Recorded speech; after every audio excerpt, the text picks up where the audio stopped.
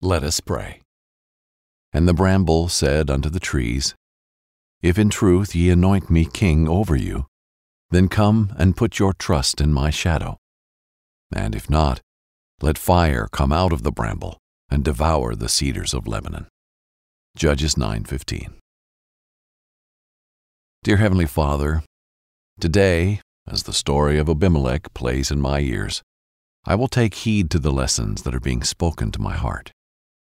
Unlike the children of Israel, I will not rush to place individuals over coveted positions in my life, without first checking to see if they carry the heart of God within them.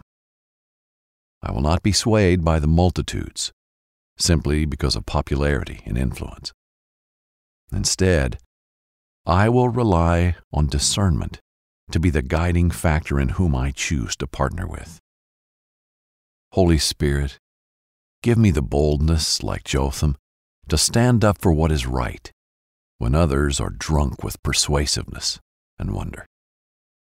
Give me the words to speak that will realign the hearts of others when they've gone astray. And when a battle is inevitable, thank you for securing the victory and for showing those who are watching that you honor integrity and humility. I declare that I am free from tyrant relationships that don't serve me and only take in selfish ambition. I thank you, Lord, for kingdom-minded relationships that empower and uplift your cause in my life. In Jesus' name, amen. Thank you for praying with me today. Continue listening for an incredible Bible story brought to you by BibleInAYear.com.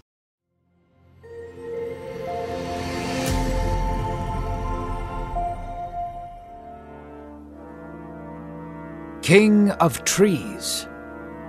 In our last story, we witnessed the rise of an unlikely hero, Gideon. With the bravery of God, Gideon led Israel's people into victory over the Midianites with only 300 men. Peace reigned in the land for over 40 years.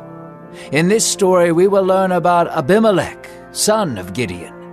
Abimelech's ambition clouded his judgment and conscience. He became evil and killed his siblings in the pursuit of power. Hello, this is Pastor Jack Graham with today's episode of the Bible in a Year. In our previous episode, we saw how God used an Israelite army of only 300 to fight against a great army of Midianites and to defeat them, proving that God, not their own strength or their own power or military might, but God Himself gives great victory. This was a miracle from the hand of God. In the midst of this great victory, God's name was glorified and peace was restored to the people. So in today's reading, we learn how Gideon rightly refuses the people's request for him to be their king, as he reminds them that God is the only king of his people. But we're also going to see tragedy at the end of this story as one of Gideon's sons, Abimelech, will allow selfish ambition to creep into his heart, which leads to betrayal and murder. So, listen now to today's reading.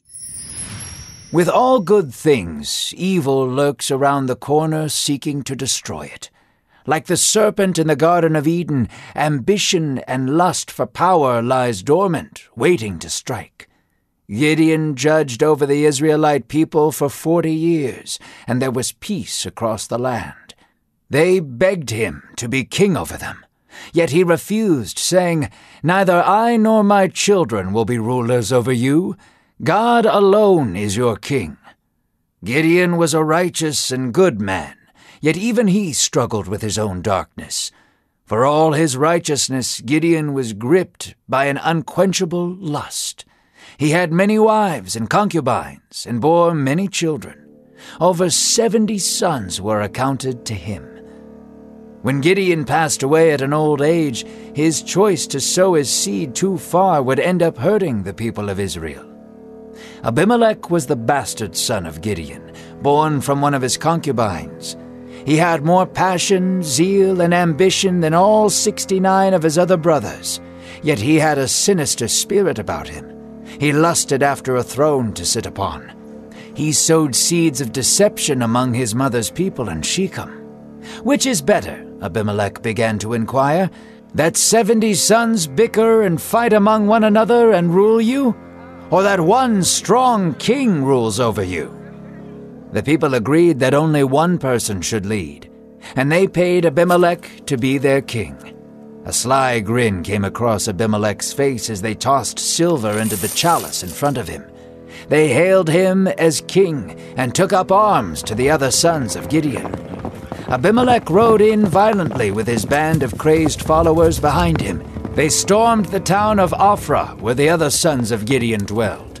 Torches lit up the town streets as the men raided and killed every brother in sight. Abimelech stabbed, slashed, and strangled his half-brothers. With every death, Abimelech was closer to becoming the king of Israel. The youngest son of Gideon, Jotham, woke up in a panic. The cruel laughter of Abimelech and his followers echoed across the town. He heard them approaching and hid himself underneath some straw. He held his breath, watching the boots pass by him. He waited there until it was silent. Jotham arose from his hiding place and snuck to the outskirts of town. He hid in the bushes near the great oak pillar. There, Shechem and his followers celebrated. The heads of the other brothers were tossed into the fire. Jotham turned white and did not move. There they placed a crown on Shechem's head and made him king. Jotham did not know his father well, since he was the youngest, but he did know that Gideon refused to be king several times out of respect for God and the people of Israel. Righteous anger built up inside him. Jotham, in a moment of pure indignation, arose from his hiding place and planted himself firmly on top of a small mount for everyone to see. The people were silent. Jotham stared at them, waiting for the right words to come to him. "Listen to me," Jotham shouted. "Listen, followers of Shechem. Listen to me so that you may not perish. The trees were once in need of a king. They grumbled and complained for someone to rule over them. They went to the olive tree and said, 'Rule over us.' But the olive tree was too blessed and filled with abundance to leave and rule. So they went to the fig tree, yet it would not leave its sweetness and good fruit. Then the trees went to the vine and asked if it would be king of trees. But the vine yielded wine and was too busy entertaining people to rule as their king. So the trees went to the thorn bush, and the thorn bush gladly accepted. Yet it said in its cruelty, 'Come take refuge in my shade, and if you do not, let fire come out of my thorns and devour all the trees of the land.'" The people listened to Jotham in silence. Jotham yelled passionately, and Abimelech brooded in silence, not wanting to make a scene and lose the people's trust. Jotham continued, saying, "My father risked his life for you, and you repay him by slaughtering his sons? And now you make the son of his concubine your king? If you have done so with integrity, fine, you shall have your reward. But if you have not, you all shall burn with him as your king." Abimelech could take no more of Jotham's rambling. He called for the men to seize him. They pursued him with swords and ropes. Jotham dodged them and tumbled down the hill he was standing on. He escaped their grasp and fled to Beer to hide. 3 dark years had passed. Abimelech ruled as a tyrant, not a king, and the people of Shechem began to resent him for his cruel nature. The men of Shechem sought to sabotage Abimelech by robbing the trade routes. In spite, they choked out Abimelech's wealth. A man named Gaal entered into the land. He was a friendly, entertaining, and persuasive man. The people of Shechem enjoyed his company and hung on every word he said. They would get drunk and host parties all night long and reviled their king Abimelech. They would sing, dance, and make fun of their tyrant. As they danced and drank, they would boast of what they would do to Abimelech if given the chance. Zebul, the governor of the city, sent word to Abimelech of Gaal's influence on the people. Together they devised a plan to ambush the city and invoke their wrath upon their insolent servants. Abimelech marched his army at night towards Shechem. As the sun rose, they ambushed the city. The rising sun was at their backs, and the bright lights cast a shadow in front of them. Gaal woke up in a hungover daze. He looked into the horizon and saw hundreds of men on horseback coming towards them. Gaal ran to Zebal, the governor, and said, "People are coming from the mountains." Zebal brushed him off and said, "You're drunk still. Those are just shadows." Zebal broke a smile, looking forward to what would happen next. Gaal kept looking and said, "No, look, people are coming to attack us." Gaal panicked and shook Zebal to do something and protect them. Zebal grinned and pushed Gaal to the floor. "Where is that sharp mouth of yours now? Aren't you the one who said you could easily defeat Abimelech? Look, now is your chance." Gaal went to go fetch his relatives and the rest of the men. Unfortunately, they had all been drunk the night before. They sloppily rose up to fight and were easily taken over. Shechem showed no mercy. He wounded many. Limbs lied near the gates of the city like driftwood on the shore. The next day, the warriors of Shechem went to ambush Abimelech and take him by surprise. Abimelech divided his people into 3 companies to surround the incoming insurgents. They crumbled like breadcrumbs underneath his fist. Abimelech was not yet satisfied. He had his army surround the city, and one by one Abimelech and his men began to slaughter the women, elderly, and children too. Innocent screams scratched against the ears of God as Abimelech painted the city in blood and ash. Some were able to retreat to the tower. Abimelech rode towards the tower and looked up. He could see their frightened eyes peering through the windows. Abimelech dismounted his horse and picked up an axe nearby. He swung it around, whistling as he nonchalantly paced the base of the tower. He then took the axe and swung at some nearby brushwood. The people looked down at him, trembling and screaming for help. Abimelech did not hear their screams. He hummed and whistled, enjoying every second of his bloodlust. He stacked the brushwood against the tower and started a fire at the base. The sun began to set and the fire began to rise. Screams of fear turned into screams of pain. Over 1,000 men, women, and children melted into the stone, and the tower crumbled to the ground.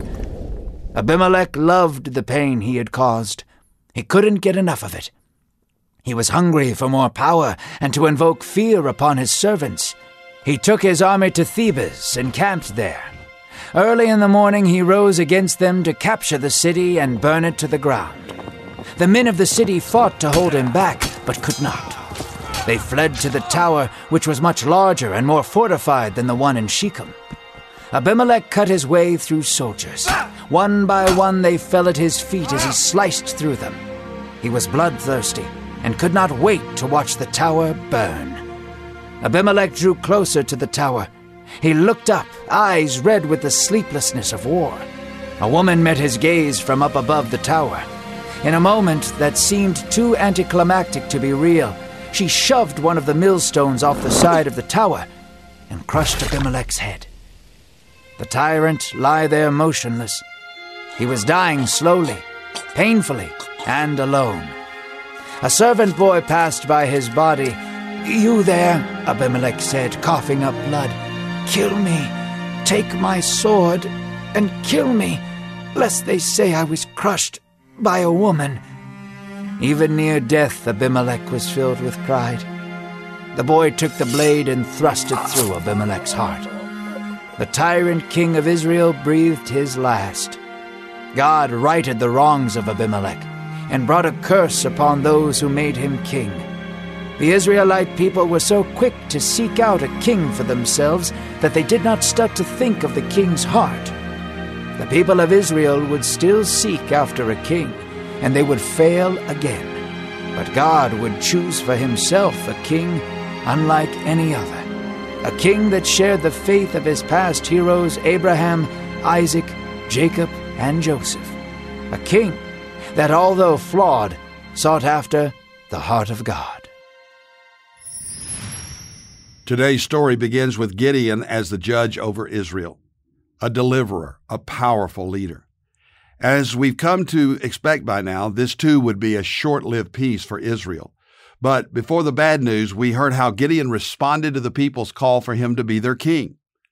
When the people approached him and asked him to rule over them, he refused, saying, "That's not my place. Only God can rule this nation." Listen to what is written in Judges 8:23. Gideon said to them, "I will not rule over you, and my son will not rule over you. The Lord will rule over you." He understood that it was not God's will for them to be like the other nations around them. Their king was God, who is the only good and perfect ruler of all people. When we choose God to rule in our lives and allow Him to take His rightful place of preeminence, we also know His power and His presence. He is the perfect King and Lord. But Gideon was a complicated character. He had a number of failures and failings, and one of those was his desire for many women. God's design has always been for one man and one woman. That was the very beginning and the promise and the principle that God established. One man, one woman committed to each other. Gideon, however, did as so many men did in his own day. He took many wives and many concubines. Gideon, therefore, had 70 sons with many women. And when he passed away, a son of one of his concubines saw an opportunity to seize power. His name was Abimelech. Abimelech used clever tactics to trick the rulers of Shechem into following him. But his heart was very evil. And when evil takes power, you can expect more and more evil to follow. So with his army of followers, Abimelech went to his father's house and ruthlessly killed his brothers. All but one of the 69 sons are put to death by Abimelech. The only one to survive was Gideon's youngest son, Jotham. Jotham stood before the people and spoke in a parable about trees, explaining that if they appointed Abimelech in good faith, then they would have peace. But if not, they would experience pain like a fire that consumes. Jotham then fled to safety, and Abimelech ruled for 3 devastating years. The people's foolishness to follow Abimelech, who was evil, led to unspeakable horrors as none were spared this tyrant's wrath. Young and old, men and women were killed by the king and his men. It was now too late for the people to realize their terrible mistake, and they discovered that once evil is given power, it is very hard to take it away. But God moved on behalf of His people, and Abimelech was unceremoniously defeated by a woman who threw a stone onto his head. His pride persisted to his last breath, though, as he asked a passing young man to kill him with a sword so that he wouldn't be killed at the hands of a woman. Today's reading reminds us that choices matter. The choices you make today have consequences in your life and in the lives of your family. The people would still search for a king, and God was going to give them one who, despite his failings, would have God's heart like no other. Dear God, help us to make choices that honor you and that obey your word. May we live by your truth, and give us strength and courage to allow you to be the Lord and King of our hearts. In Christ's name, amen. Thanks for listening to today's Bible in a Year podcast. I'm Pastor Jack Graham from Dallas, Texas.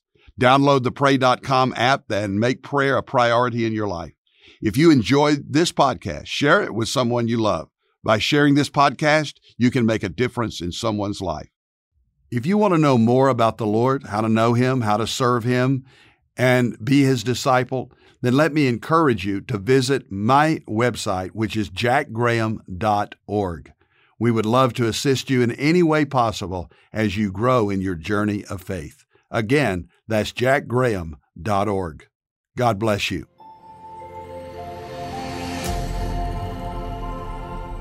This episode is sponsored by Medi-Share, an innovative healthcare solution for Christians to save money without sacrificing quality. Welcome to the Pray News Podcast, where hope is our only bias. Each day, we will unpack the most prominent stories happening in the news and offer a Christian perspective. We won't shy away from the hard topics, and we won't dilute the hopeful message of Christ. This is more than a daily brief on the news. It's a way to be informed and transformed. Listen to Pray News on the iHeartRadio app, Apple Podcasts, or wherever you get your podcasts.